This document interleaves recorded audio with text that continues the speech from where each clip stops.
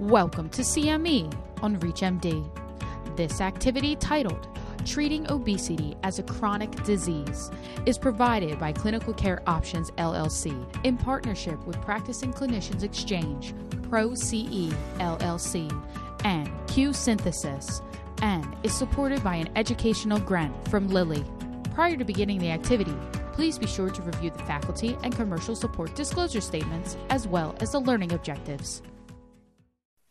Hello and welcome to this presentation on treating obesity as a chronic disease. My name is Dr. Susan Tiso. I'm a family nurse practitioner and retired professor from the University of California, Irvine. I'm excited to have esteemed faculty with me here today. Carolyn Apovian, professor of medicine at Harvard Medical School and co-director of the Center for Weight Management and Wellness at Brigham and Women's Hospital in Boston, Massachusetts. And Donna Ryan, professor Emerita at Pennington Biomedical Research Center in New Orleans, Louisiana. And the correct answer is use shared decision-making strategies to discuss weight options for weight management or weight loss, including pharmacotherapy. And the correct answer would be C, a 32-year-old woman with a BMI of 30 and no comorbidities. And now I'm going to hand it over to Dr. Donna Ryan. Thank you so much, Susan. You know, if obesity is a chronic disease, it's got an etiology, right? And that's what we're going to talk about first. Here's what's going on in the United States, and we're all aware of this from our practices. But if you look at the dotted line in orange, that's women with a BMI of 30 or higher, and the solid line is men with a BMI of 30 or higher, you can see that there's an uptick that began after that 1980 NHANES survey, and it's gone up, up, up ever since. So that at the last NHANES survey, there are 42.4% of U.S. adults who have a BMI over 30. And if you look at the very bottom of this chart, you can see that there's also been an increase in BMI of 40 or higher. And that is currently 9.2% of the U.S. population. So we've got a major problem on our hands. What is driving this obesity epidemic? Well, the first thing to understand about obesity is that our genes are very important in driving risk for developing excess abnormal body fat in an obesogenic environment. So what I'm showing you here on the bottom are monozygotic twins. These are identical twins. They share 100% of the same DNA. And I want you to notice how much concordance there is in body habitus among each member of that twin pair. But then look at the dizygotic twins on the top picture. They share 50% of the same DNA. And look at how much discordance there is in body habitus among each member of the twin pair. So what these genes are, they're common polymorphisms. Over 200 have been associated with BMI, over 100 with waist circumference. And what they do is as we aggregate them, they put us at greater risk for developing obesity. But you know, our genes haven't changed. What has changed is the environment. And so this obesogenic environment is what is driving that obesity epidemic that I showed on the first slide. So yeah, genetic susceptibility combined with an obesogenic environment gives rise to the phenotype of obesity. It's not quite as simple as it seems because there are many, many factors that drive risk for obesity, including some of the ones shown here. So stress is important. Financial stress, emotional stress can drive weight gain in susceptible individuals. Medications we're prescribing for mental health disorders, for contraception, for chronic hypertension. Those medications can drive weight gain. So there are many, many factors that give rise to this obesity epidemic on a population basis. But you know, on an individual basis, it's very important to recognize the social determinants of health because these play a major role in risk for obesity. So individuals who have low socioeconomic status, low levels of education, low income are at increased risk for obesity. Those who live in an environment where there's a lot of food insecurity, where there is lack of access to healthy foods, where there's lack of access to an environment where you can be physically active safely. Those drive risk for obesity. So also minority status can drive risk for obesity. So obesity is associated with environmental factors, with iatrogenic environment, the things that we're prescribing that drive weight gain, and also many social factors. So to show you the power of the obesogenic environment, I want you to look at this slide. And look on the left. What this is it's a survey of young adults who were followed for 18 years. So they were age 20 when they started the survey, and then they were age 38 when they stopped. And they self-reported height, weight, and from that we calculated BMI and followed what happened to their weight over that time period. And as you can see, for men and for women, there's this slow, steady weight gain over young adulthood. That is the power of this obesogenic environment. So what's going on there is there's more than 20 pounds of weight gain that's occurring in that period on average. But what's important is that almost everybody is susceptible to some degree of weight gain. 95% of individuals will gain at least one BMI unit during this period. Some individuals gain a lot more. They're more susceptible to those environmental forces. So another way of looking at it is with the NHANES surveys. Here I'm showing you women in orange and men in black. And as you can see, between the survey done in 1999-2000 to that in 2015-16, there's an increase in average BMI for both men and for women. That is the power of the obesogenic environment. So that's great for the population. But, we're not treating populations, we're treating individuals.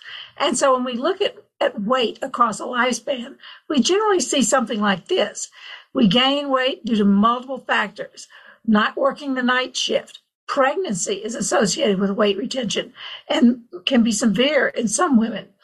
Antidepressants, depression, stress, all of these things can drive weight gain.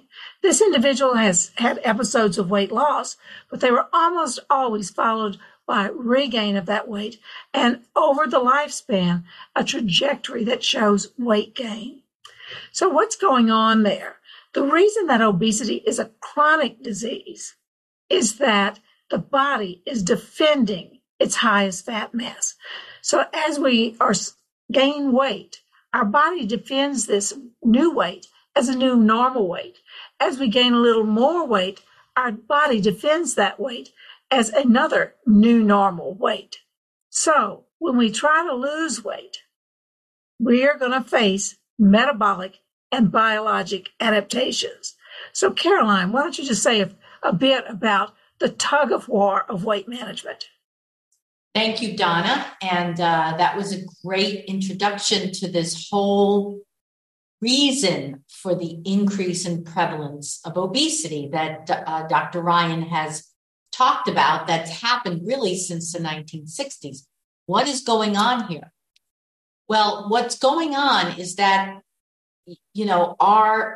our metabolic center in the brain, which is in the arcuate nucleus, protects our body fat mass. And it's very tightly regulated. And if it's so tightly regulated, why is it that we're all gaining weight in this environment? Something happened to create a dysfunction, and we think it is something in the environment. The ultra-processed food, the high sugar, high fat content of the food, the palatability of the food, maybe a preservative in the food that caused inflammation so that the brain can't get the signals that you're full. So for whatever reason, the brain is defending more fat than is healthy for each individual. And when we think about the tug of war, if, and many of us do, try to lose weight with dieting, which reduces calorie intake, and increase activity. So when you start to reduce your calorie intake and increase your activity, you certainly do lose weight. We typically say if you reduce your calorie intake by 500 to 1,000 calories a day, you will lose 1 to 2 pounds of weight per week. But that doesn't say anything about what's happening with the tug of war.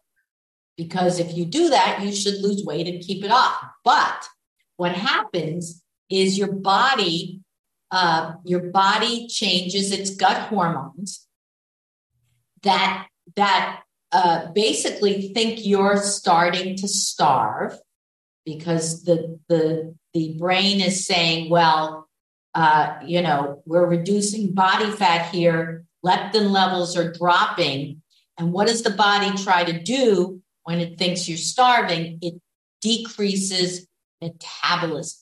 How does it do that? It decreases the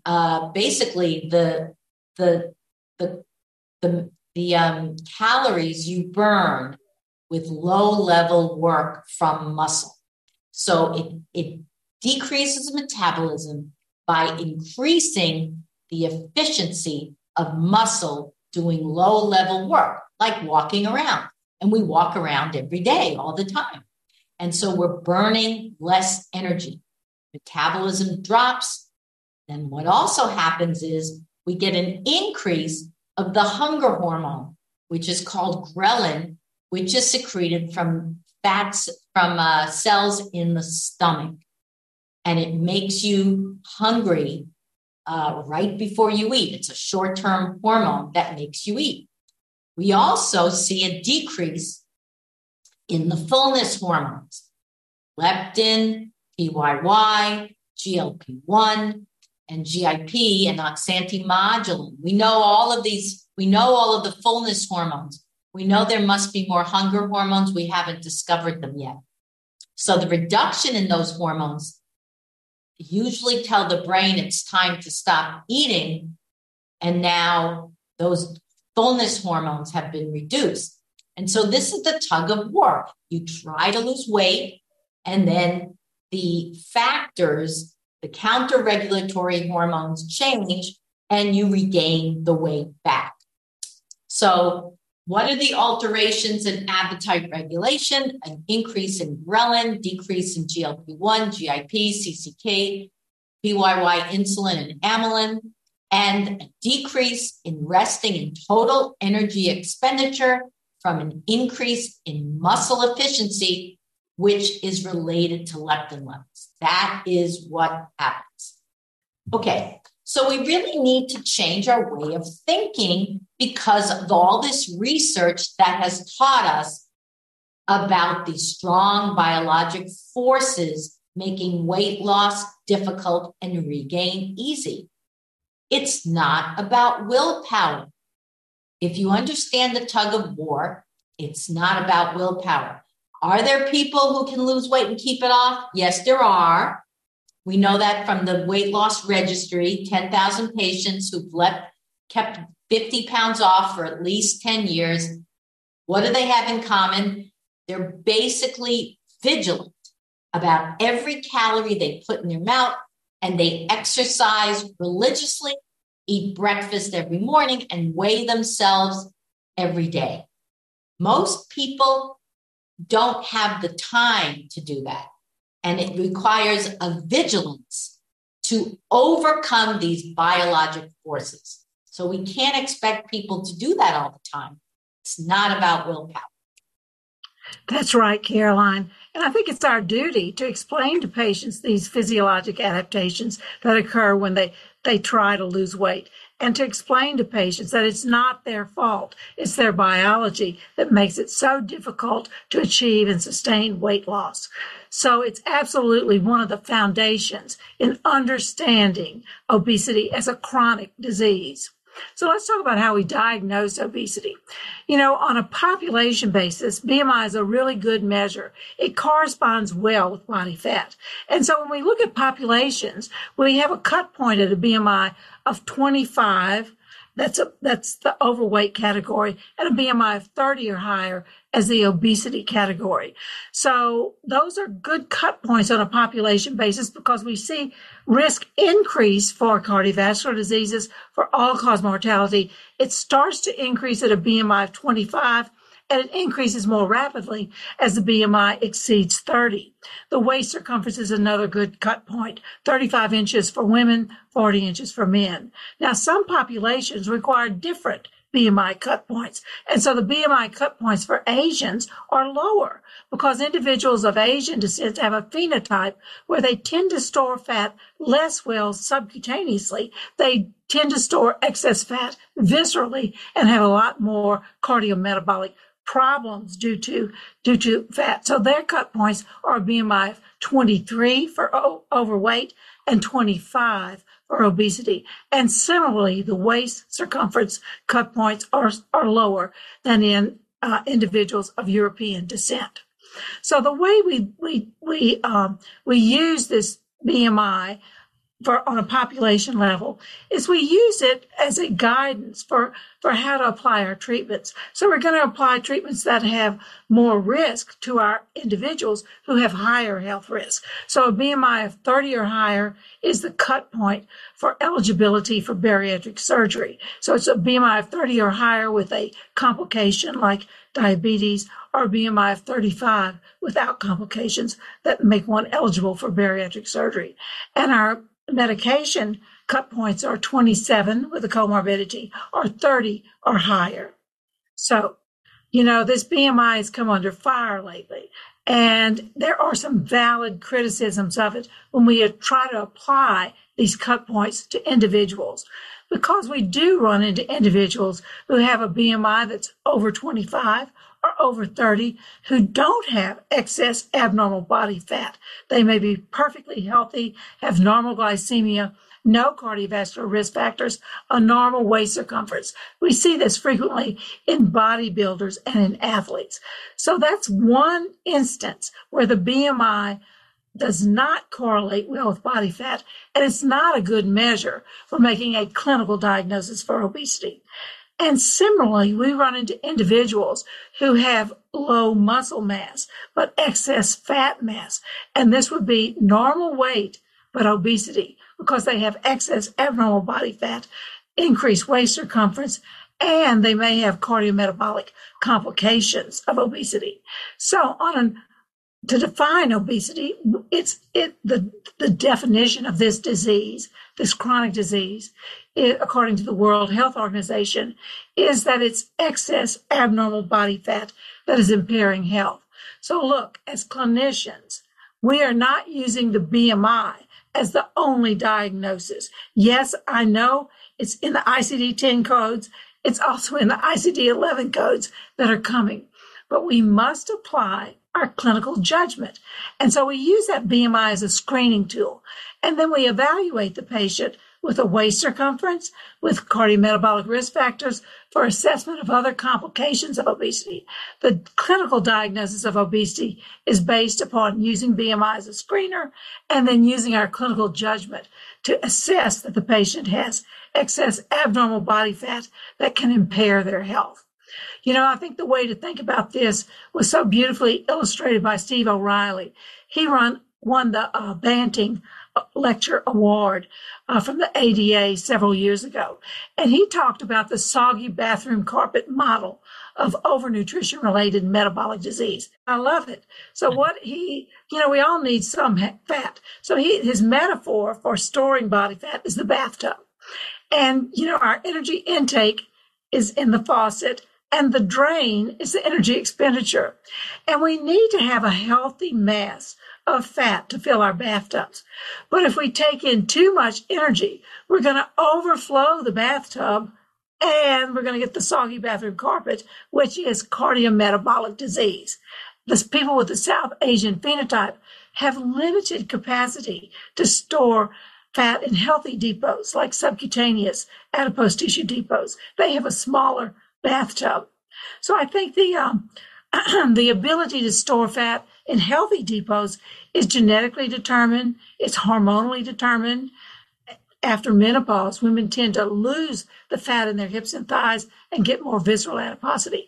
But it's really the key to understanding how obesity drives risk for many diseases, because this ectopic abnormal body fat looks different under the microscope than subcutaneous adipose tissue. It's full of very large adipocytes, dying adipocytes. It's infiltrated by macrophages, and it's got a much worse profile. It's more atherogenic. It's more prothrombotic. It promotes insulin resistance. It's this ectopic abnormal fat stores that are really driving all of the complications of obesity. So obesity can affect every organ system. More than 200 diseases have been associated with obesity. How does it produce all of these things? We know there's type 2 diabetes, cardiovascular diseases, GERD. You seem to be many complications of obesity. How is this excess abnormal body fat driving all of these? Well, in some cases, it's just the burden of the fat mass itself. And that's true in GERD. So increased intra-abdominal pressure promotes gastroesophageal reflux and urinary incontinence. And around the neck, obstructive sleep apnea. But most of the time, it's the lipotoxic effects of that excess abnormal body fat that's driving risk for cardiovascular disease, diabetes, 13 types of cancers. So this abnormal body fat produces cytokines and chemokines, adipokines that are prothrombotic, pro-inflammatory. There's immune dysfunction. It promotes blood pressure elevation. It produces angiotensinogen. It promotes insulin resistance. So this lipotoxic environment is very, very much involved in the promotion of cardiometabolic risk with obesity. It's not just that there's a systemic milieu, because there is. There's a systemic milieu of pro-atherogenic, pro-thrombotic, pro-inflammatory factors, but there's also the location of that body fat is really, really important. So epicardial adipose tissue is an example I like to use. That fat is right where the coronary arteries are coursing through, and it's right on top of the myocardium. So that those blood vessels in the myocardium are subjected to all of those lipotoxic effects. They're right there, and it's producing abnormalities. So that's the pathophysiology of this chronic disease, and it's important that we understand that if we're going to help our patients. But look, we don't need to get our patients to a normal weight loss. Modest weight loss can help patients really improve a lot of their cardiometabolic symptoms. Caroline, would you like to talk a little bit about this? Yes. So the question is, why is modest weight loss so beneficial if, even bariatric surgery for patients who weigh 400 pounds, we can get them down to 300, but we don't usually get them down to a quote unquote normal body weight. Why do we see resolution of diabetes, sleep apnea? It's because each organ system has its own differential improvement in risk factors based on the body. So first of all, when you achieve a 10% weight loss, there is a 30% visceral adipose tissue loss, which is, we know this from animal models by making them gain weight and lose weight. When they gain weight, they first gain visceral fat and then adipose. And when they lose weight, they first lose visceral fat, then adipose. So we're going to get more of a bang for your buck with that 10% weight loss because most of it is going to be visceral fat loss. So we get a benefit right away in insulin sensitivity. Blood hyperinsulinemia drops because we're eating less, so less insulin is coming from the pancreas. Blood glucose drops, and then we get the risk factors for thrombosis and inflammatory markers drop later, endothelial function later. But right away, we're going to get an improvement in insulin sensitivity and all of the improvements that you see with that. So this is good news because it's not necessary to achieve a normal body weight to achieve major health benefits. Moderate weight loss is always more achievable and more sustainable than more aggressive weight loss. More aggressive weight loss is usually obtained with bariatric surgery procedures. Ectopic and visceral body fat is mobilized preferentially because the body is doing what's right, what's healthy for the body. All right. So what do we know about percent weight loss and therapeutic complication reduction? So for as little as a 3 to 5% weight loss has been shown to improve the risk of developing diabetes if you already have prediabetes. And we see the maximum benefit of diabetes prevention at about a 15% weight loss. For hypertension, we need to see a little more weight loss than that, maybe 5%, but even more than 15% keeps decreasing that blood pressure. Dyslipidemia, because weight loss really drives a reduction in triglyceride levels, and triglyceride levels are related to prediabetes, we see as little as 3%, but the triglycerides are still dropping at greater than 15% weight loss. Hyperglycemia, same idea, 3 to greater than 5%, but 15%. Now, when we're looking at fatty liver disease, we don't see a reduction quite so early. We really need to get to 10% weight loss, which does improve the steatosis, inflammation, and mild fibrosis. Sleep apnea, you also need to see at least 10% because we see little benefit with 5%. Osteoarthritis and stress incontinence, these are the more anatomic dysfunctions from obesity. You really have to get some weight off, 5 to 10%, to see the improvement in joint stress mechanics and incontinence from the sheer stress of the excess fat around the bladder. What about GERD? Well, GERD is different in men and women. To improve GERD in males, you really have to see 10%. Why is that? There's more GERD in males. They have more abdominal fat. You really have to see 10%. For women, it's a little different because they have less push on their hiatal hernia and on their abdominal area, push into the esophagus. So you can see as little as 5% improving that.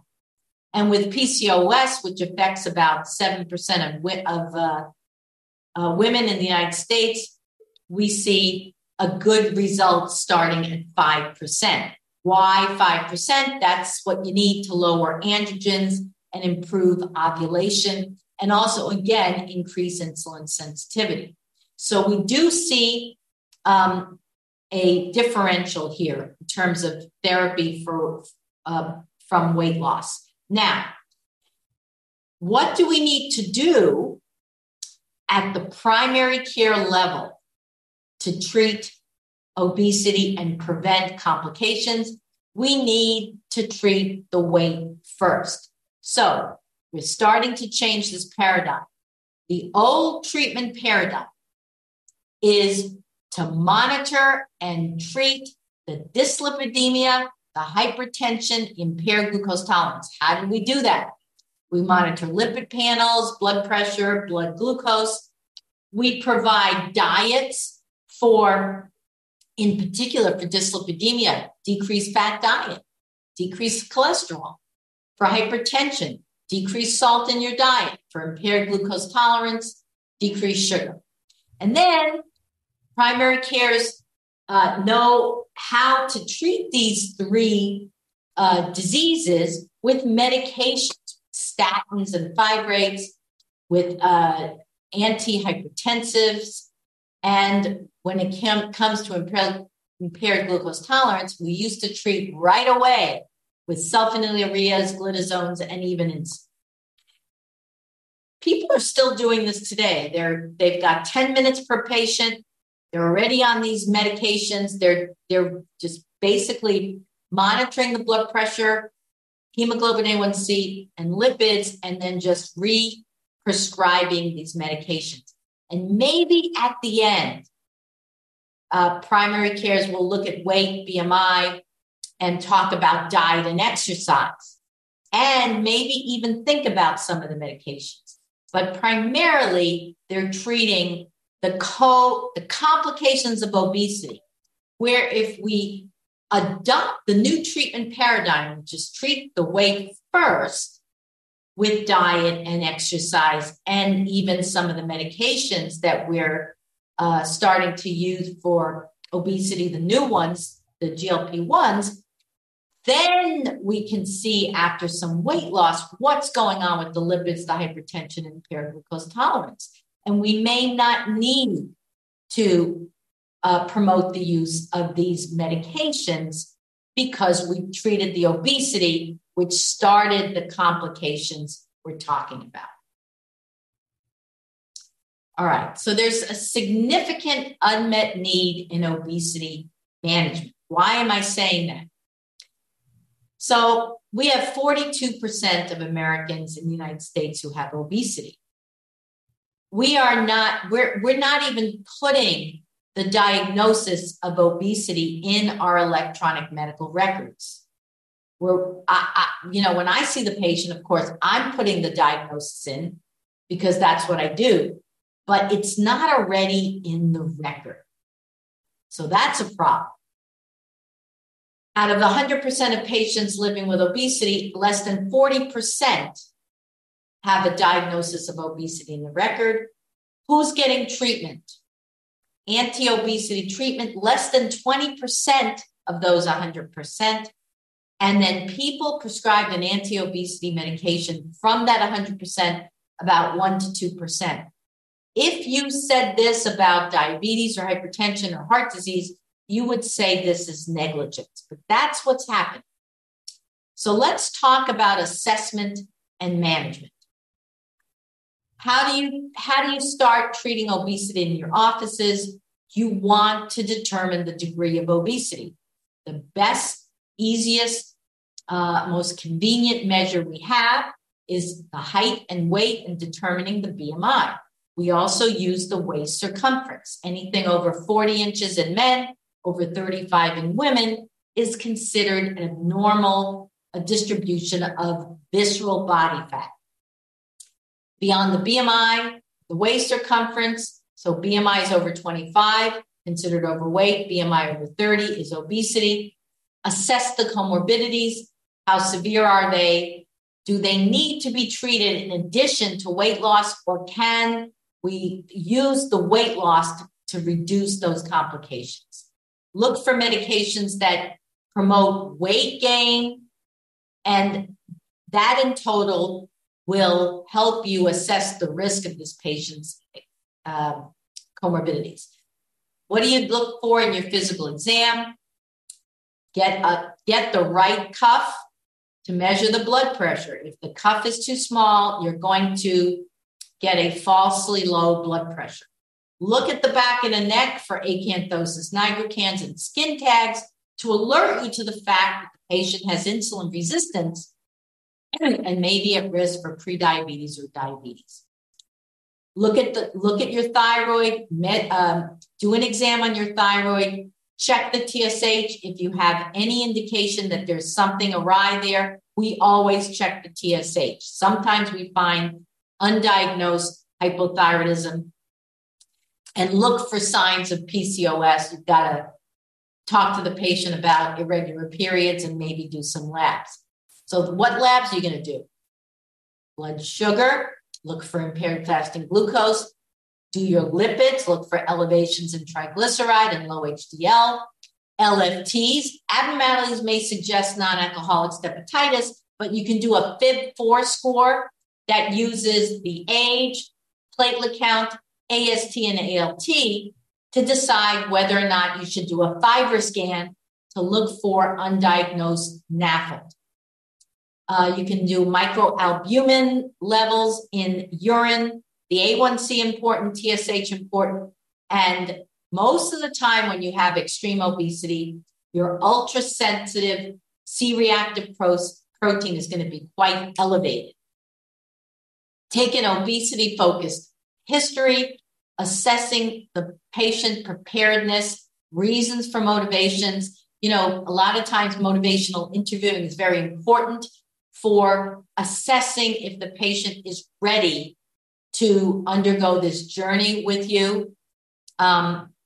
What do you want to know about your patients? What are the patient's goals and expectations? What has the patient found hard beforehand? Understanding risks and benefits of treating the obesity now, talk about physical activity, and how much time does the patient have to embark on this journey. Donna, let's talk about treatment options. Okay. Let me take it away here. Okay, so to repeat, what we're going to do is we're going to use that BMI as a screening tool. We're going to use our waist circumference to help assess whether the patient has evidence of excess abnormal body fat that's impairing health. And if that is the case, if we make a clinical diagnosis of obesity, we want to achieve weight loss. We want all the benefits that weight loss can bring. So let's talk about some of those treatment approaches. This is our overall scheme. You know, as patients get more severe disease, we tend to use interventions that are riskier. Foundational to all treatments for obesity is recommendations around lifestyle, around diet, physical activity, and behaviors that can support weight loss. We can add pharmacotherapy if patients have a complication and a BMI of 27 and up, or have, with no complications, a BMI of 30 and up. For surgery, surgery is currently recommended with a BMI of 30 and type 2 diabetes as a complication, or a BMI of 35 and up with no comorbidities. So that's our overall scheme for how we're going to approach patients. And then, you know, I made my career based on lifestyle intervention, but most of the time, all we can get with lifestyle intervention is about 5 to 10% weight loss. And many patients cannot even achieve 5% weight loss. So for patients who have complications, who have more severe comorbidities associated with excess abnormal body fat, we need to up our game. Fortunately, we're getting some medications that can help us treat this chronic disease, that can help us achieve and sustain enough weight loss to improve all of those complications associated with obesity. But in general, for patients who have more severe complications, we're going to use medications, and we're going to consider bariatric surgery procedures. On average, we get about 25% weight loss with gastric sleeve, and a little bit more with Roux-en-Y gastric bypass. Gastric bands are rarely used nowadays, but sometimes we'll use devices along with medications to get enough weight loss to sustain health benefits. I think the most important thing in setting these goals for how much weight we're trying to lose is to use percentage, not pounds, because across all the BMI spectra, the same percentage weight loss will produce the same health benefits. And we need to be upping our game for patients who have more complications. We need to be adding medications. We need to be considering bariatric surgery sooner. So lifestyle intervention is the foundation of any intervention. So if you want to lose weight, you must create a negative energy balance. So we're trying to create that negative energy balance with a diet meal plan. But we also want to move our patients to a healthier eating pattern. You know, there's a benefit not just to weight loss, there's a benefit to a healthier diet. So we really want to do a twofold approach there. Physical activity is critical. It's less important in the weight loss phase and more important in that weight loss maintenance phase. But we generally want to introduce physical activity during the weight loss phase. We want to promote the 4 pillars of health and healthy behavior habits, good sleep, limited alcohol consumption, stress reduction, good mental health approaches. So the components of success are that healthy, reduced calorie meal plan, aerobic and resistance exercise, and behavior change interventions. You know, what we're really doing when we're giving lifestyle counseling is we're helping our patients with skills training to give them the mechanisms to achieve and sustain that negative energy balance.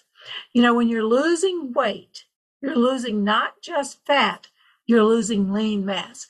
And that's why it's so important that we include physical activity with every one of our interventions. And I make a special point of it in these newer anti-obesity medications, because when you achieve more weight loss, it's more important to preserve that lean mass. Okay, so let's talk about the various therapies. So we have on the left here, simple advice from a dietitian, internet programs, self-help, towards structured programs like Weight Watchers, multidisciplinary programs. All of these are intensification of the lifestyle. And then we even have physician-driven, individualized, structured programs. So what is the best diet to put patients on? Well, we've had many, many studies that have shown, this is one of the first, Foster et al., low fat versus low carb. Maybe there's a little bit of difference at 6 months of favoring low carb, but at the end of 12 months and then 24 months, it looks like we're getting weight gain, both, but more weight gain with the low carb. So we get basically equal weight loss on a low fat or low carb diet. And then we've even found that it really doesn't matter which diet the patient's on. It matters what they can adhere to, and that's what predicts success. Reduced calorie meal plans provide structure, but the patient needs to be happy with a reduced calorie meal plan. So that means a plant-based diet, which is low in glycemic index. But if the patient finds that it's very hunger-producing, then maybe a low-carb diet is best for the patient. Physical activity, we always recommend 150 to 300 minutes of moderate intensity aerobic activity, but that's not going to be enough. You must engage in muscle strengthening exercise 2 to 3 days a week, especially as you get older, to protect your lean mass. As you lose weight, you lose muscle and fat, and the only way to decrease that total energy expenditure is building muscle. The more intense the physical activity, the more weight loss and weight maintenance you can achieve. Intervention support can be done by either individually or in groups. Anybody who has joined a group and been successful realizes that as long as you keep going to the group, you can keep that weight off. All right. Weight losses with a year here with different lifestyles, as you can see.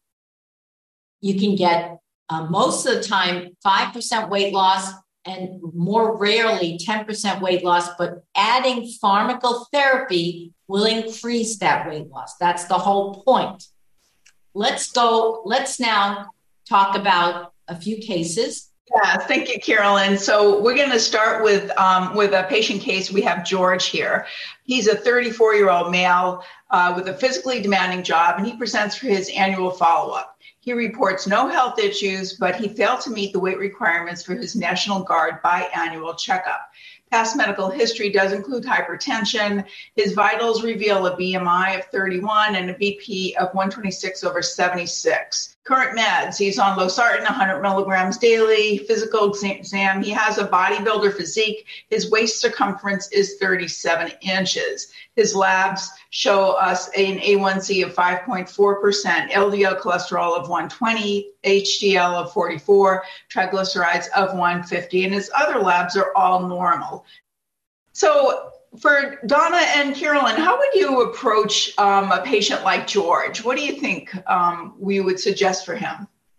Yeah, this is the characteristic phenotype of metabolically healthy obesity. He does not have excess abnormal body fat that is driving ill health. He's got a lot of lean mass. Look at that waist circumference, 37. That's perfectly normal. And, there's absolutely no evidence that he's got metabolic complications of obesity. Hypertension is fairly common. It is not always related to obesity. And I think that's the case here. But, we worry as this patient goes through his life, he's going to fall under the same obesogenic environment that we are all on. So he's protected now by his job that requires a lot of physical activity. But when he retires, he's going to be at increased risk. So we need to follow him over time to make sure that he doesn't gain fat and lose lean. So our next case is from Mona. She's a 56-year-old female who's seeing you for the first time. She reports multiple attempts at dietary management for her weight, and her husband has been complaining about her loud snoring at night. She's also noticed increased fatigue and lethargy. Her past medical history includes hypertension, depression. It was diagnosed at age 48, weight gain after 3 pregnancies and menopause. She has bilateral knee arthritis, prediabetes for 2 years.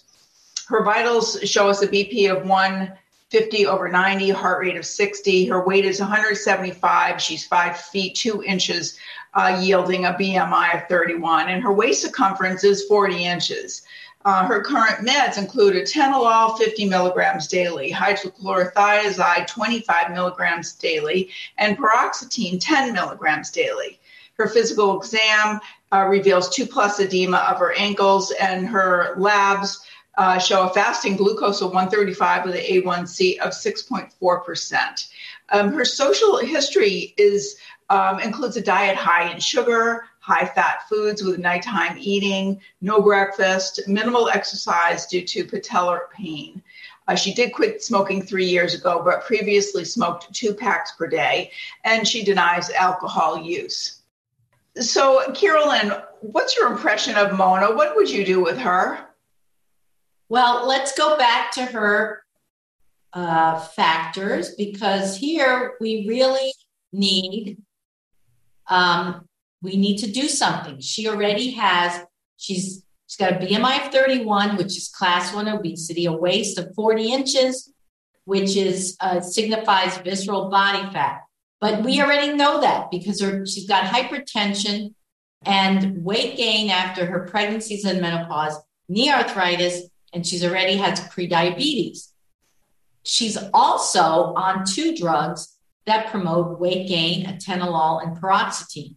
There's no reason for someone with hypertension alone without congestive heart failure or status post-MI to be on atenolol. Pick another drug. Basically she has diabetes. Her hemoglobin A1C is 1 point away from it. And on top of that, we need to talk to her about diet and exercise.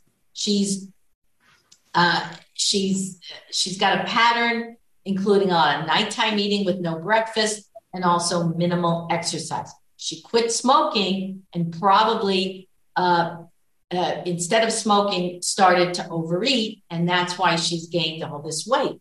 So we need to do items that I would argue are best done by an MD in a weight management program who can put her on better drugs for her depression and hypertension, So a tenolol should be switched out for lisinopril or an ARM, and paroxetine should be switched out for Lexapro or one of the other SSRIs.